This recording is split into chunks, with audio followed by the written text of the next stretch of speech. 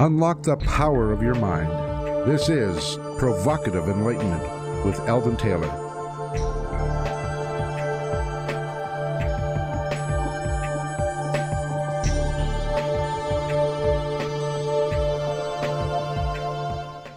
Welcome and thank you for joining us today.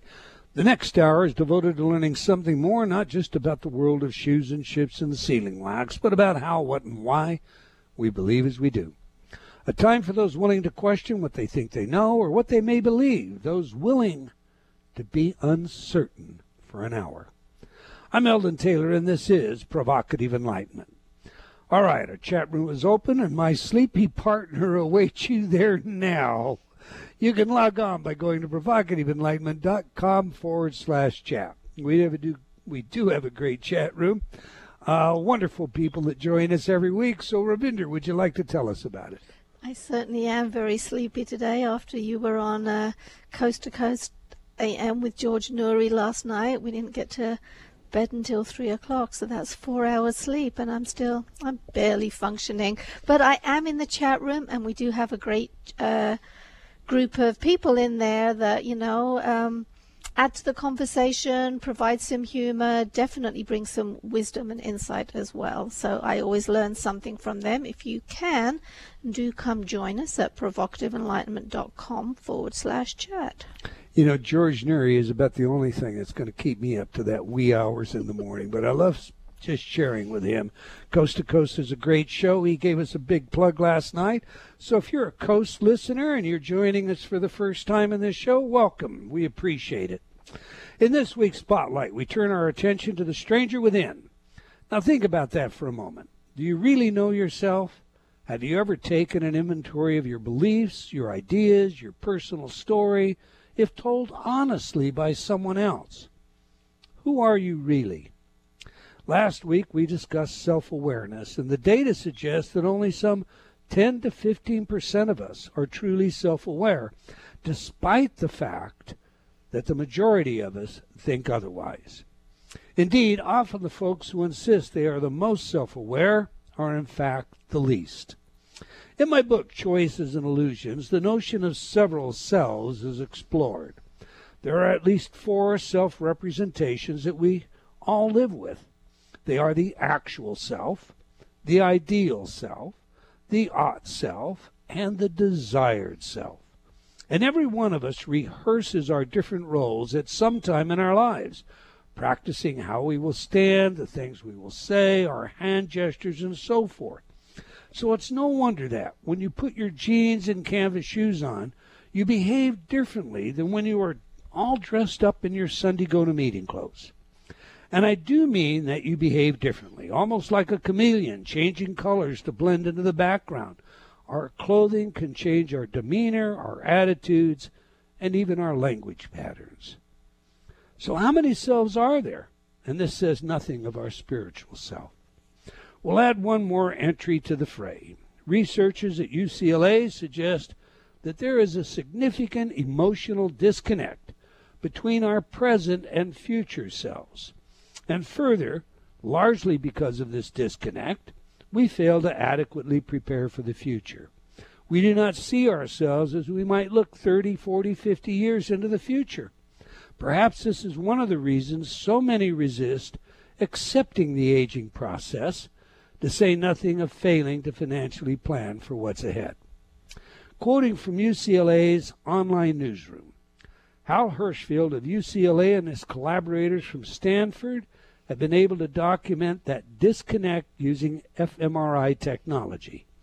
They compare the neural patterns in the brains of subjects who were asked to describe their current selves, their future selves 10 years hence, as well as other people.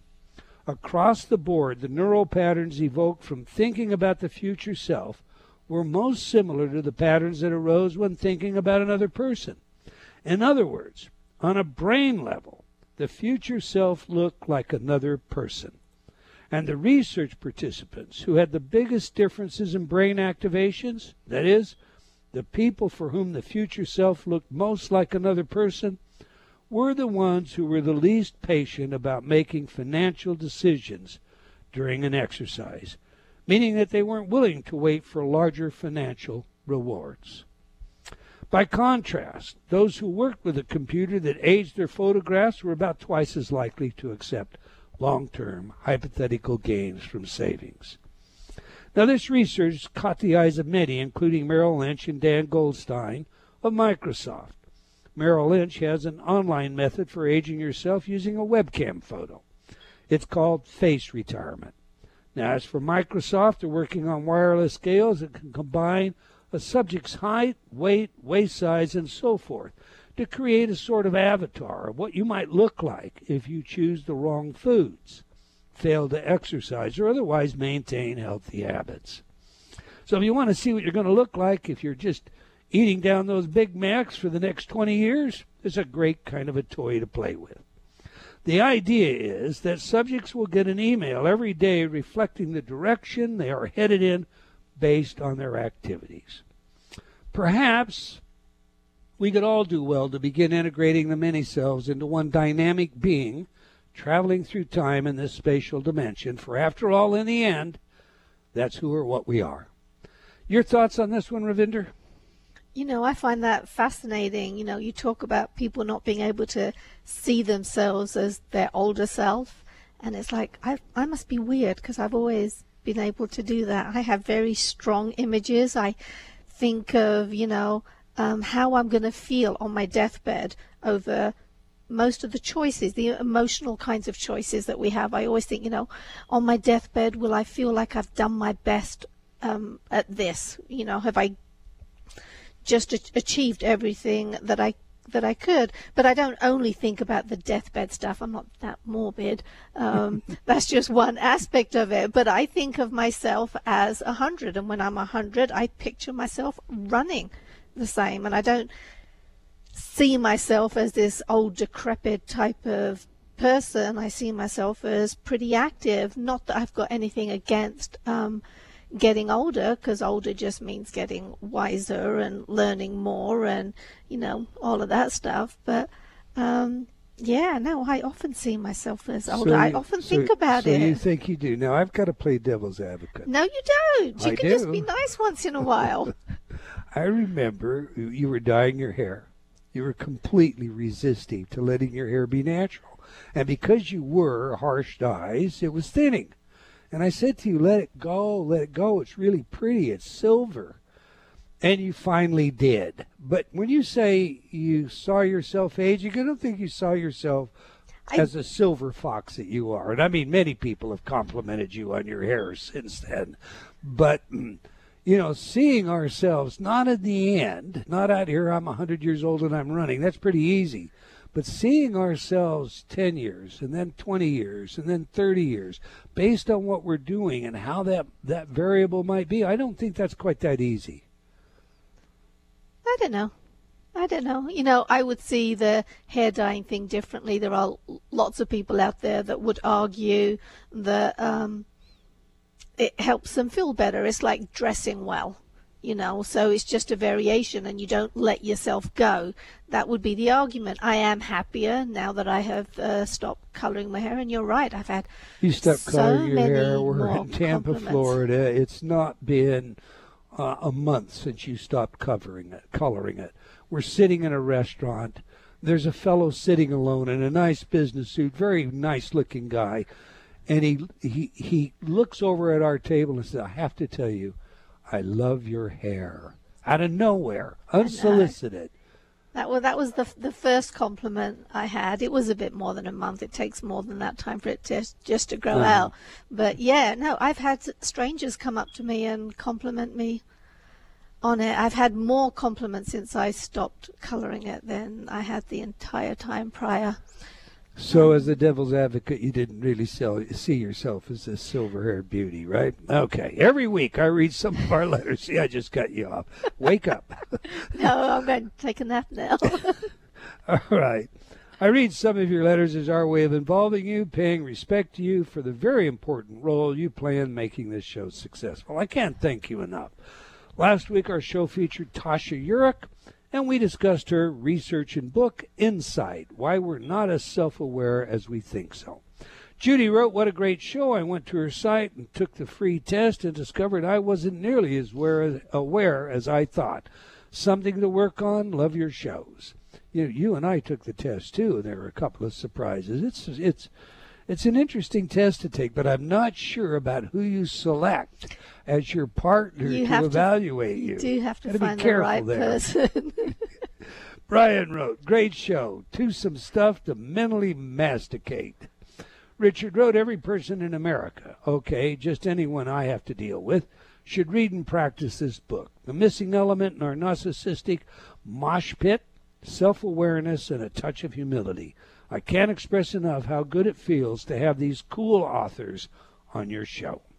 Well, thank you, Richard. Moving on, Gabriel wrote, I am a fan of your InnerTalk Subliminals. They are really good. I purchased several titles in Spanish. Anyway, I want you to know some byproduct of listening to your audios in English. After 2 weeks of listening to Accelerated Healing, I found out it was easier for me to understand spoken English in movies, songs, etc. I don't know if it's due to some inner block being healed or that listening to affirmations in English does have such effect. I read a lot of English material, but listening and understanding spoken English was not an easy task. In the past, I only used InnerTalk in Spanish, and now I've discovered this benefit with surprise. Interestingly, when we did those language studies in German, the vocabulary was, of course, all in the appropriate tongue. If you were, a German-speaking person trying to learn English, then the vocabulary, the subliminal vocabulary, was in English. And the results of that research indicated the acquisition of, the new language, the new vocabulary was so exponentially greater than, Lloyd wrote, I found your InnerTalk samples to be incredibly helpful. I am taking care of an ill spouse and was so stressed I knew I would become ill myself if I didn't find some help. Listening to the samples you have online has been a way for me to feel calm, patient, and less stressed. I find myself noticing the beauty of the world where before I was just totally caught up in my spouse's pain and illness. For all of you out there, we do have a number of samples that are online. And we invite you to come, listen to them. They don't cost you a dime. Just go to InnerTalk, one word, INNERTALK.com. Okay, that's all the time we're going to take for letters today, but we love your feedback, so keep it coming. You can opine by writing me at Eldon, that's ELDON, at EldonTaylor.com, or by joining me on Facebook at Dr. Eldon Taylor. We do sincerely appreciate your thoughts and ideas, and Ravinder, you appreciate them too, don't you? Always. Don't go to sleep. I will not let you do that. There's no wagging off now. All right, now to today's show, The Confidence Gap with Dr. Russ Harris. Our guest copy says this about his book. Drawing on the techniques of acceptance and commitment therapy, ACT, a cutting-edge form of cognitive behavioral therapy, The Confidence Gap explains how to, A, free yourself from common misconceptions about what confidence is and how to build it. B, transform your relationship with fear and anxiety. C, clarify your core values and use them as your inspiration and motivation. And D, use mindfulness to effectively handle negative thoughts and feelings. Now, if the book comes through on that, it's certainly worth a read. So let me tell you a little about our guest. Russ Harris is a medical practitioner, psychotherapist, and executive coach. He is author of ACT Made Simple, ACT with Love, The Reality Slap, Getting Unstuck in ACT, The Happiness Trap, and The Confidence Gap, the book we'll be talking about today. He is also a trainer in acceptance and commitment therapy. He lives and practices in Melbourne, Australia. So on that, let's get him in here. Welcome to Provocative Enlightenment, Dr. Russ Harris. Hello. Thank you for having me. Third time's a charm, isn't it? I mean, the first time, we missed times, you didn't get out of bed. The second time, we had connection problems on our end. What's meant to be is meant to be, right? Yeah, third time lucky. Yeah, no, it's great to be here. Well, we like to know three things from our guests, if I may call you, Russ. Who is the messenger? What is the message? And, of course, how do we use it? So let's begin by having you tell us what motivated you to write The Confidence Gap. Well, basically, there's a huge need for it. I see so many people that are being held back in life by the story, I don't have the confidence. I'm not going to do it because I'm not confident enough. And when I'm confident, then I'll do it. And unfortunately, the idea that most people have of confidence is a very modern and self-defeating idea. Confidence comes from the Latin cum fides, which means with faith or with trust. So throughout most of English history, the word confidence had nothing to do with how you feel. It wasn't a feeling. It was an act of faith or an act of trust. And in the last 50 to 70 years, the meaning has changed, and people now talk about confidence as a feeling. And you can still find the older definition in the dictionary, but these days people, what they're really saying is, until I feel good, until I get rid of all my fear of failure, until I have no self-doubt, until I'm anxiety-free, when I feel absolutely certain and sure that I will succeed, then I will do it. And if that's your attitude in life, it's really going to hold you back because, of course, when we step out of our comfort zone to do new things, try new things, learn new skills, face our challenges, we often do feel anxious and we often do have self-doubt, and real confidence is doing what's important, even when you're feeling afraid, when you have that doubt and fear of failure. All right, you heard today's Spotlight piece. Based on your work, how truly self-aware do you think most of us are?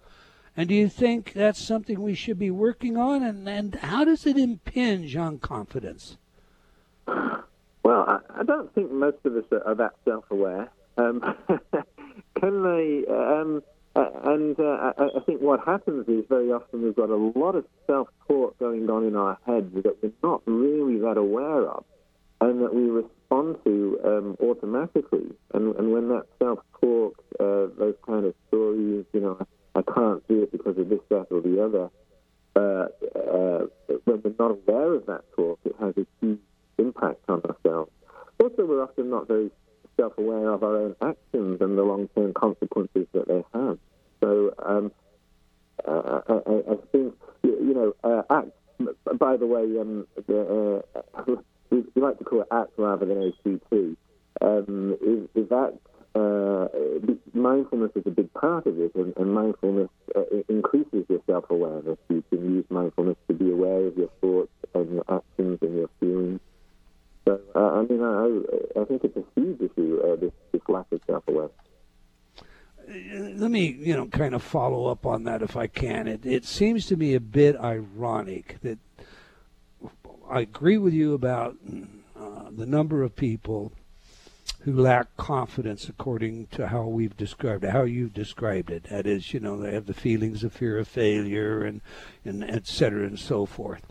But at the same time, I see these same people all over Facebook, social networking platforms, and they're absolutely know-it-alls.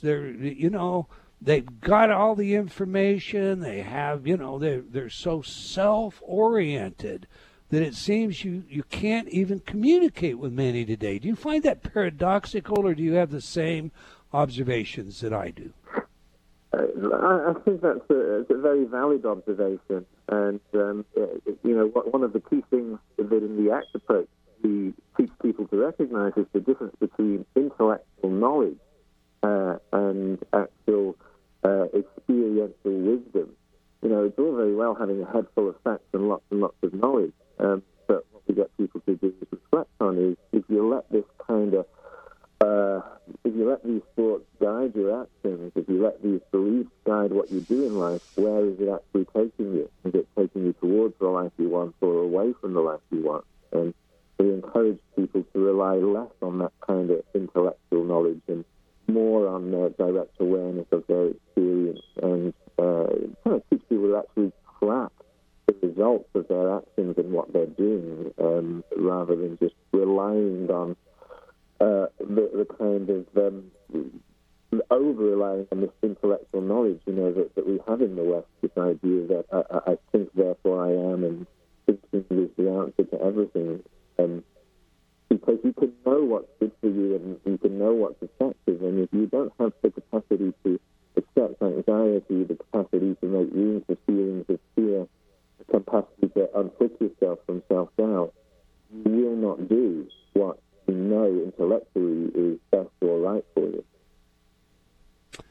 I agree. Okay. I enjoyed reading your book. It's very well written, and I think it's very informative. And and for all intent and purpose, telling you that is endorsing your book to our listening audience. But now I've got to ask you this: one of your readers said this about your book. Just as I suspected, all that think positive Pollyanna drivel is poppycock. According to Russ Harris, author of The Confidence Gap, we evolved to think negatively. 100,000 years ago, if you weren't on constant vigil for dangers like lions, tigers, and bears in your environment, you didn't live very long, certainly not long enough to pass on your Pollyanna genes. So please explain for us. Is positive thinking just some form of Pollyanna poppycock, and if so, why? Well, the problem is that positive thinking refers to so many different things. And so I certainly wouldn't want to throw the baby out with the bathwater. So, for example, part of ACT is clarifying your values, what's important to you, what matters to you, what you care about in life, making plans, coming up with effective strategies to achieve what you want. Now, I wouldn't normally call that positive thinking, but it depends on how you define positive thinking. If positive thinking means kind of thinking effectively to achieve what you want in life, then you could call it that way. But unfortunately, positive thinking often means, just trying to think away your negative feelings. And if that's your notion of positive thinking, I'm just going to think positively, and then I won't feel anxious, and then all my self-doubt will disappear. If that's your idea, then it's unrealistic to expect that's going to be effective in really challenging, stressful situations, or developing new skills, or stepping out of your comfort zone to try new things. And you probably wouldn't want it to be effective in those situations anyway, because we can go on to talk about the huge benefits of anxiety, of fear of failure, of self-doubt, and there's many contexts in which those things are helpful to you, and you want them. You wouldn't want to get rid of them. So it really depends on what you mean by positive thinking. I wouldn't. There are some types of thinking that tell you if you just ask the universe for what you want and believe it, then it will materialize. And I think that's when. But the problem is all these different types of positive thinking that can be used under the same terminology. So I prefer to just put the term aside altogether and talk about effective thinking. Right. I'm glad you clarified that. The secret, the idea that you can sit at your desk and visualize millions coming in and do nothing else is just nonsense, and it is not positive thinking, and I don't even consider it Pollyanna in the sense of the traditional use of Pollyanna. But just as a clarification here for our listening audience, the kind of positive thinking you're talking about, where I look at the world and I accept the world and I find the best in everything, and I appreciate my everything that I have, the air that I breathe, my spouse, my children, etc. That kind of thinking has been shown to have some truly beneficial effects, even influencing the manifestation of the DNA molecule. Yeah, for sure. And, these are ideas that are inherently... Because the term positive thinking is so confusing and used to apply to so many different things that I don't use it. I put it to one side. But all the things that you've said, appreciation, gratitude, and, looking at the world, the perspectives that you take, your values, and letting meaning and purpose guide you in life, that's incredibly useful stuff. I'm going to be incredibly positive that we have you on the show today, and we're talking about your book, The Confidence Gap, A Guide to Overcome Fear and Self-Doubt. We have a break coming up. We're speaking with Russ Harris about his book, The Confidence Gap. You heard Confidence Gap. Excuse me, that must be the 3 a.m. slip. You can learn more about our guest by visiting his website at actmindfully, as one word, .com. .au, Australia, actmindfully.com.au. Now we have a video for you in our chat room featuring our guest's explanation of values versus goals. It's a powerful video. So if you're not in the chat room and you can get on over there, now's the time to do that. Simply go to provocativeenlightenment.com/chat. Okay, do please stay tuned. We'll be right back. You're listening to Provocative Enlightenment with Eldon Taylor. Change has never been easier. Whether you wish to lose weight, stop smoking, build better relationships, become creative, enjoy ultra prosperity, or simply relax and promote self-healing, InnerTalk has been repeatedly demonstrated effective in the most rigorous of scientific studies. Our customers love InnerTalk. Sean wrote, "I have struggled with bulimia for over 30 years and have never been able to lose weight without restoring to it, until I used InnerTalk." Vicky wrote, "My hubby has been using the Stop Snoring CD and already his dangerous and raucous snoring levels have stopped." Celeste wrote, "I recently graduated from Taft Law School with honors. I'm writing to tell you how much your InnerTalk CD, Excel in Exams, has helped me. With over 300 titles to choose from, there is something for everyone. Check it out today by going to innertalk.com.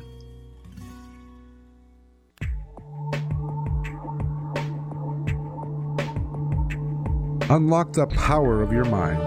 This is Provocative Enlightenment with Eldon Taylor.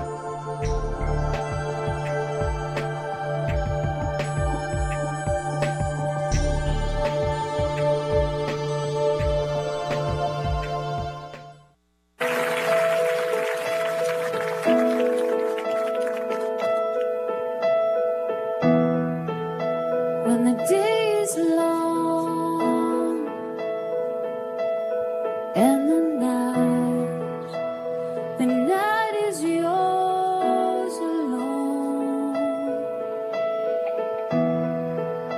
When you show you've had enough of this life, well, hang on.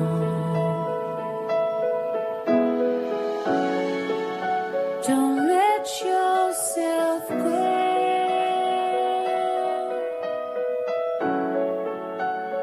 Everybody cries. Everybody hurts sometimes.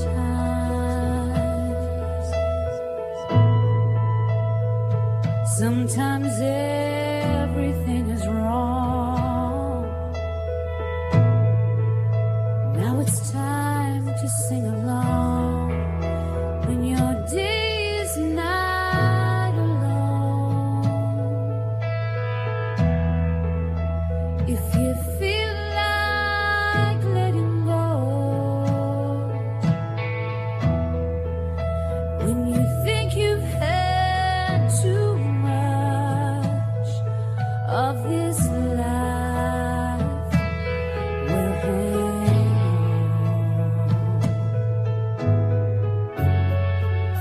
'Cause everybody hurts. Welcome back. If you just joined us, we're chatting with Russ Harris about his book, The Confidence Gap. You can learn more about our guest by visiting his website at actmindfully.com.au. Now we ask our guests for their favorite music that has some true significance to them. Music psychology is a field of research with practical relevance in many areas, including intelligence, creativity, personality, and social behavior. And indeed, it is a subject of a new book I'm working on right now, and you'd be surprised at the number of our guests that are making contributions by answering this next question. So we just played Everybody Hurts by Tina Arena. Tell us, Russ, why is this music important to you, and how does it inform us about who you are? I love that song, and I love Tina's rendition of it. I think it's just this reality that life is painful. Life involves all sorts of difficulties and challenges and obstacles. And our culture doesn't really prepare us very well to deal with the inevitable pain of life. A full human life comes with the full range of emotions, not just the ones that feel pleasant and good. And so I think it's very important that people learn, if you're going to do any important life project, whether that's raising children or making your marriage work or building a career, it's going to be no shortage of painful feelings and emotions that go with that. So let's learn how to open up and make room for those feelings instead of fighting with them or running from them or struggling with them. With all the technology that we have today, this technocratic world that we live in, you think back to some of the older cultures and the rites of passage that were involved with those cultures, and how, for all intent and purposes, through each rite, we moved into a new area, and we were trained to understand that area, and the old era was left behind. How important do you think the loss of that cultural model is to the modern world? Well, I think it's very important that we're aware of our history, whatever culture we live in, and how it's impacted on us today. And there are always things that we can really learn from the past about what works and what doesn't work. I think that I don't think I made myself clear. I am sorry, Russ. Let me put it differently, if I may. Let's take the Native Americans. They had a tradition where you would move from a papoose to a young man to a brave, and each of these rites of passages had certain things, requirements that you had to do. They came at a point in your age, or a point in your life, a given age, when you were called upon to make that transition, and there was a great celebration once you had successfully made the transition, etc. Now, I think of your book, The Confidence Gap, and as I read the book, I kind of thought, one of the problems with confidence today is that we bring all, the garbage forward, if you will, Robert Bly's long bag. We bring all of that, no, don't, all of that, you're not old enough, you're too stupid, everything. The past is never where you think it is. That's what Catherine Porter said. We bring that all into the future. Now, we're not consciously aware of it, but it's impacting us. And I guess what I'm saying is, do you think if we had rites of passage that there would be less of a confidence gap? Oh, yeah, I think that, I'm glad you clarified. I wasn't quite on that. I think those kind of things are incredibly useful, and I think certainly in the West we need rites of passage, and we need to take young people and middle-aged people and old people through rites of passage, which help them to really face up to the challenges and difficulties of life. And I think those I don't know a lot of detail about those Native American rituals, but for sure they involve challenge and facing difficulty and obstacle. And the people going through that would have learned a lot about dealing and facing up to their fears and persisting with the things that are challenging and difficult, which are skills that are increasingly kind of getting lost in our modern culture. As we're all kind of obsessed with, feeling good and quick fixes all the time. So yes. I think there could be a huge benefit from bringing those things in. Yes. I totally agree. All right. Other than that, I guess I have to ask, do you think everybody lacks confidence at some level? And what is the confidence gap derived from? I mean, if it affects most of us, where does it originate? Well, I think pretty much everybody lacks confidence in some areas of life. If you ever met somebody that was just confident at everything, then they'd be what we call overconfident, right, or delusions of grandeur or something, right? Right. One of the key points in my book is that competence precedes confidence. If you want to genuinely feel confident at something, first you have to reach a point of competence. You have to do it over and over and over and over again until you can at least do it competently. And before you reach competence, you're going to be making lots of mistakes, lots of uncertainty, lots of doubt. And so it's completely natural and normal. If we look at our ancestors, which ancestors were the ones that survived longest to have the most offspring? The ones that were kind of just went into things with this blind, naive optimism. Oh, this is all going to be great. I'm going to go out and hunt a bear, and I don't need to do any practice, and I'll just kill the bear. That one didn't live very long. The one who was kind of anxious and worried and thought, bears, they're pretty dangerous. I better practice with my weapons. I better talk to the other members of the group about what the best ways are of hunting bears. I better be really kind of cautious and safe about this. That one was more likely to survive and kill the bear and have more children, who eventually kind of over generations gave rise to us today. Right. We don't have any saber-toothed tigers in our modern world, so we take fight, flight, we turn it to anxiety and depression. How does that impact our confidence? Well, I think, anxiety and depression, I'm glad you linked them together because there's lots of commonality, and we can think about it as, it's basically your mind trying to protect you or save you from things that are unpleasant and uncomfortable. And of course, our ancestors needed minds that did this, that warned you of things that could hurt or harm you or real danger. You've given the example of saber-toothed tigers, and our minds still do that in the modern world. But the problem is now that our minds warn us about things like you might fail, you might get rejected, or they even warn us about our own emotions. Anxiety's bad. This feeling of sadness is bad. You shouldn't feel pain. And so our minds tell us in the modern world to avoid anything that is kind of uncomfortable or unpleasant. And that's kind of the dark side. The bright side of this is that it helps us avoid genuine dangers and threats. Like if there really is, a wild dog on the loose, or a car's going to come and hit you, or someone is about to attack you, you want a mind that's going to warn you to get out of the way and look after yourself. But the dark side is that our mind is often trying to protect us from things that are not dangerous. They're just uncomfortable and difficult. And of course, that holds us back. Our self-talk is generally thought of as a mirror on our true beliefs, Russ. I mean, that is, if our self-talk is negative about a goal or something, then it's assumed that we don't really believe that we deserve, success in that particular way, or that we can achieve it.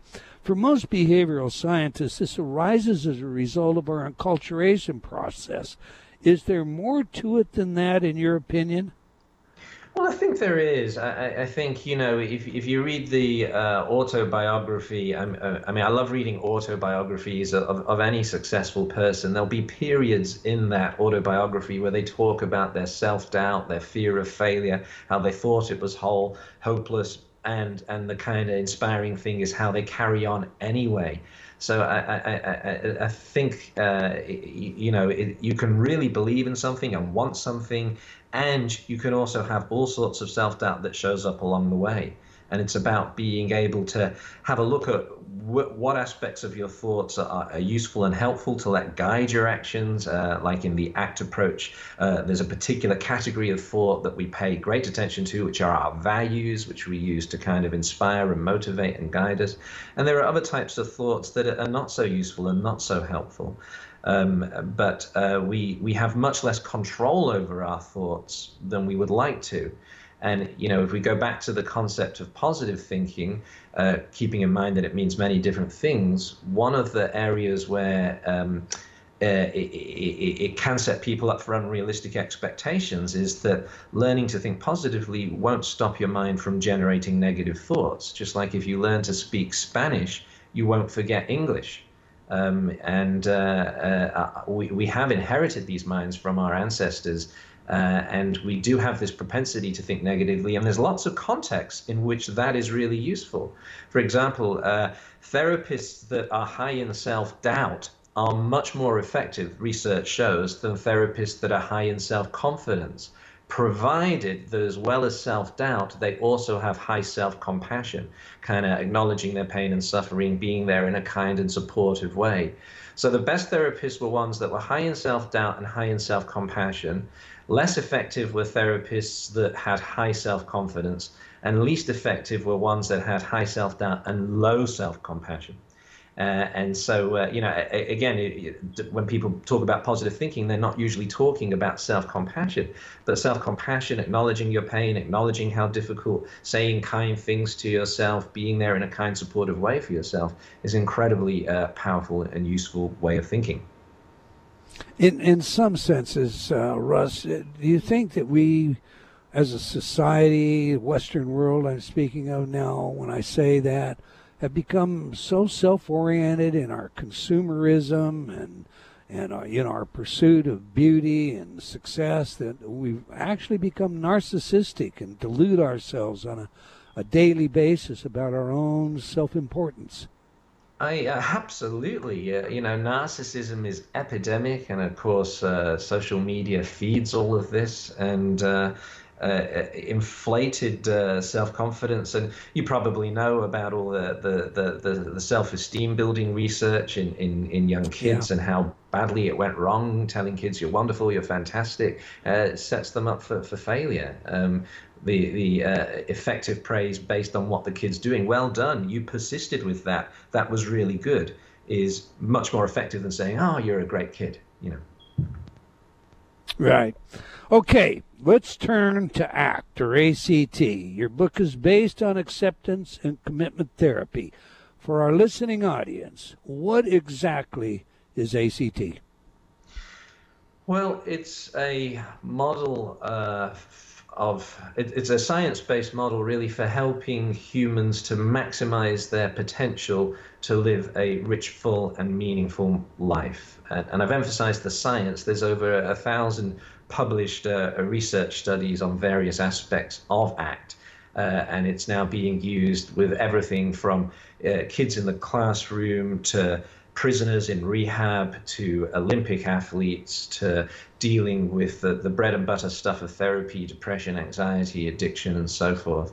And it really, ACT helps people to live a rich, full, and meaningful life through, firstly, clarifying their values, your heart's deepest desires for how you want to behave as a human being, what you want to stand for in life, and using your values as like a compass to guide your actions, where you go and what you do. And also through the flexible and creative use of mindfulness skills. So it's not about mindfulness meditation, but it's about using mindfulness skills such as self-awareness and awareness of others, and unhooking from difficult thoughts, and opening up and making room for difficult feelings, and engaging and focusing on what's important in life, and bringing this kind of values and mindfulness together to help people build, basically the outcome we're looking for is the capacity to build a rich and meaningful life. Russ, I think you've made it clear that confidence is not synonymous with fearlessness. How do you develop then genuine confidence? Well, I think that the first step is kind of is to realize exactly what you just said. Confidence is not fearlessness, and as long as you're holding on to that idea, you're doomed to failure or self-defeat. So that's your starting point, and from there, then recognizing that fear is normal, anxiety is normal, self-doubt is normal. We all have it. And if I go through my life trying to avoid it, then I'm going to basically live a very small life. And the golden rule of confidence that I repeat throughout the book is that the actions of confidence come first. The feelings of confidence come later. So it's about that, I'm sure you've probably talked about it on your show many times, that idea of stepping out of your comfort zone. And each time you step out of your comfort zone, there will be discomfort, and acknowledging that's normal. It's normal that I feel scared. It's normal that I have some anxiety. Oh, there's, when the self-doubt pops up, you can kind of say, there's my mind trying to save me. There's my mind trying to protect me from uncomfortable feelings, or protect me from failure, or protect me from something going wrong. Thanks, mind. I know you're trying to help, and I've got this handled. And actually, take that step. And learn some skills to most people. The problem in a radio interview, if I just say, accept your anxiety, that's right back to what we call intellectual knowledge. It's one thing knowing intellectually that I need to learn how to open up and make room for my anxiety. It's another thing altogether to actually learn the skills of actually acknowledging my anxiety and letting it flow through me. There's nothing I'm going to be able to say in a chat show that will help people to do that. They need to invest in actually learning the skills. Russ, today many people suggest free will is an illusion, a hotly debated subject on campuses throughout America and Europe. fMRI research has demonstrated that it's our subconscious processes that make our decisions. So how does ACT deal with this, or do you think our subconscious is really in control? Well, I think, firstly, we need to, if we want to be effective in the world, we have to assume that even if free will is an illusion, we have to assume it. Otherwise, we become paralyzed, So and it's still, as you say, hotly debated, but if it is an illusion, it's a very powerful one, and it's a good one to let guide us. Let's act on the assumption that we do have free will and that we can make choices, because our life will go so much better if we act on that assumption. Then I think the other thing is that any human behavior in any moment is influenced by so many different factors. It's actually impossible to know everything that's influencing your behavior in this moment. It's influenced by your genes, your epigenes, the environment you're in, what you've been eating and drinking, your thoughts, your feelings. Basically, everything you can see, hear, touch, taste, smell, think, feel, and do in this moment will influence your behavior. So you can't know everything that influences, but you can bring in values as a conscious motivator. You become aware about the sort of person you want to be, about how you want to treat yourself and others. You can be aware of those thought processes, and you can kind of bring them in to guide and have an influence on your behavior. Okay, I've kind of got a two-part follow-up question to that then, Russ.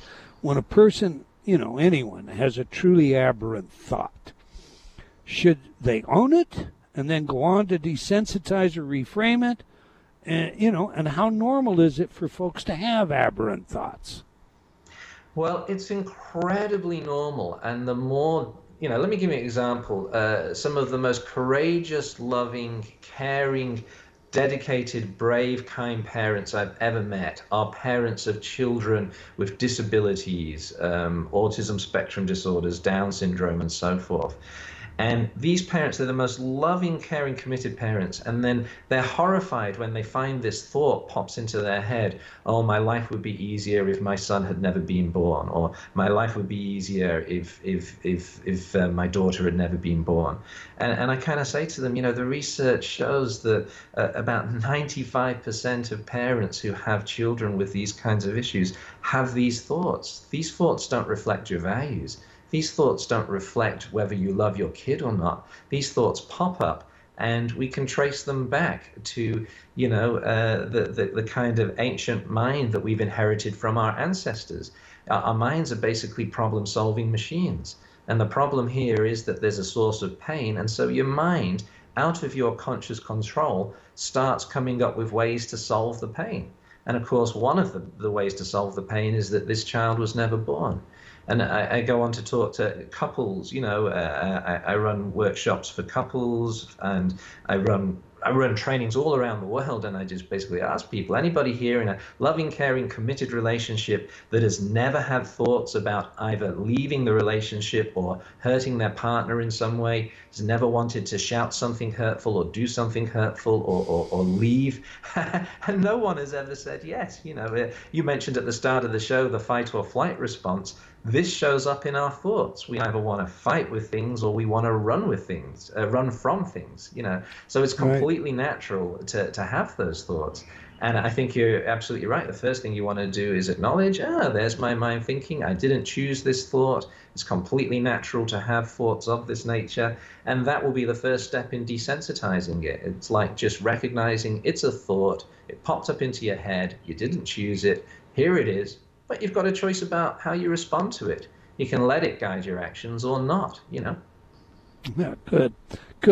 All right, I've got a question out of the chat room, and we've only got about 2 minutes. So, question from Richard in the chat room. A central theme of ACT is that it is futile to do things to try and make your bad emotions go away like so many self-help concepts advocate. The first word in ACT is accept. Could you ask Russ to comment on this difference between ACT and pop psychology's nostrums? Yeah, well, most of pop psychology, there are exceptions, emphasizes, kind of demonizes unpleasant painful emotions, often calls them negative emotions, Right. which I think is a big problem, because if you want to live a rich, full, and meaningful life, I don't know what that was. If you want to live a rich, full, and meaningful life, there's going to be the full range of human emotions. So there will be lots of fear and sadness. And, if you had no capacity to have those emotions, if you tried to live a life without fear or sadness or guilt, you would be very ineffective in your relationships and in the way you dealt with life's issues. So I think it's a massive difference. Yes, we're kind of saying life comes with lots of pain. Let's stop trying to fight it, avoid it, get rid of it. Let's learn how to open up and make room for it. And let's go a step further. Let's learn how to use it. What are these painful emotions telling me? Your most painful emotions are often giving you really valuable information. I agree. They're telling you things about you need to address or face up to or do differently.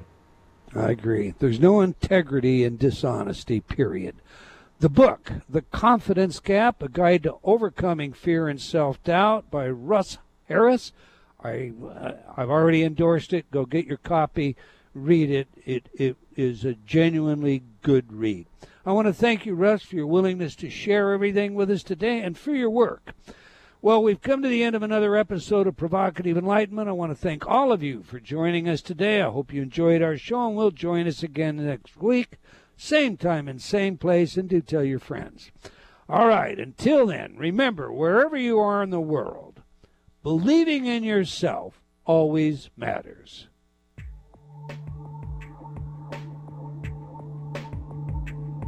Provocative Enlightenment has been brought to you by Progressive Awareness Research and other sponsors. Provocative Enlightenment is a syndicated show and appears on other networks. For a schedule of show times, visit provocativeenlightenment.com. If you're interested in becoming a sponsor, write to Eldon at eldontaylor.com. The preceding audio was via a Skype call.